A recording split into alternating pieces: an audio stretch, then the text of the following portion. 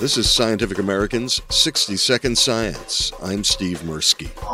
Absolutely spectacular mission. And it's not a rover, it's a lander.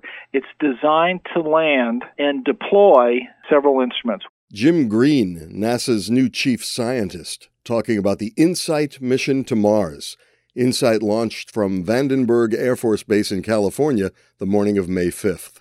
He spoke with Scientific American space editor Lee Billings, who recorded their conversation. One instrument will be set on the surface, and it will, measure Mars quakes. Now, why are Mars quakes important? Well, Mars quakes because we can get the acoustic signals and see how they are displayed in time.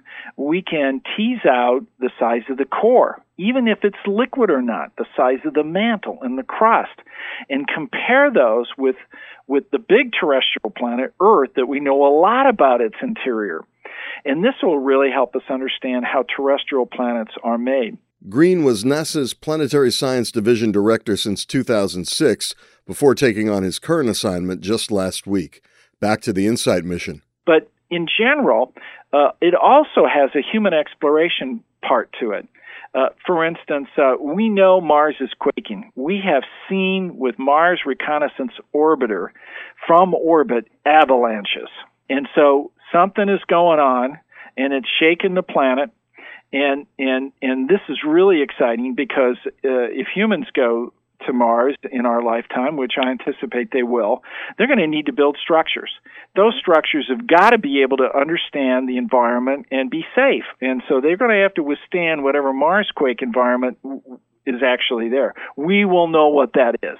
We will know if it's difficult or whether it's relatively easy, but we'll be able to accommodate it no matter what.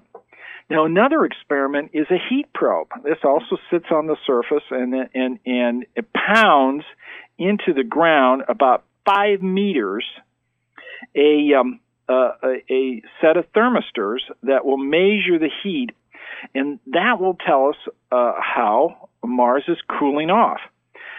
All our planets are built, 4.5 billion years ago. They're still cooling off from their initial accretion.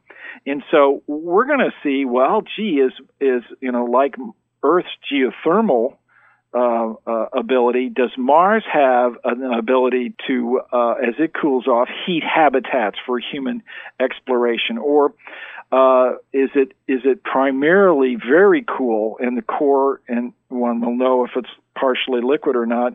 Is that completely solid now? And all that will be put together in our models of the interior of Mars. And as I said, it will also have some profound effects on what we do with human explorations next. If all goes well, InSight will land on Mars on November 26th. For Scientific American's 60-Second Science, I'm Steve Mirsky.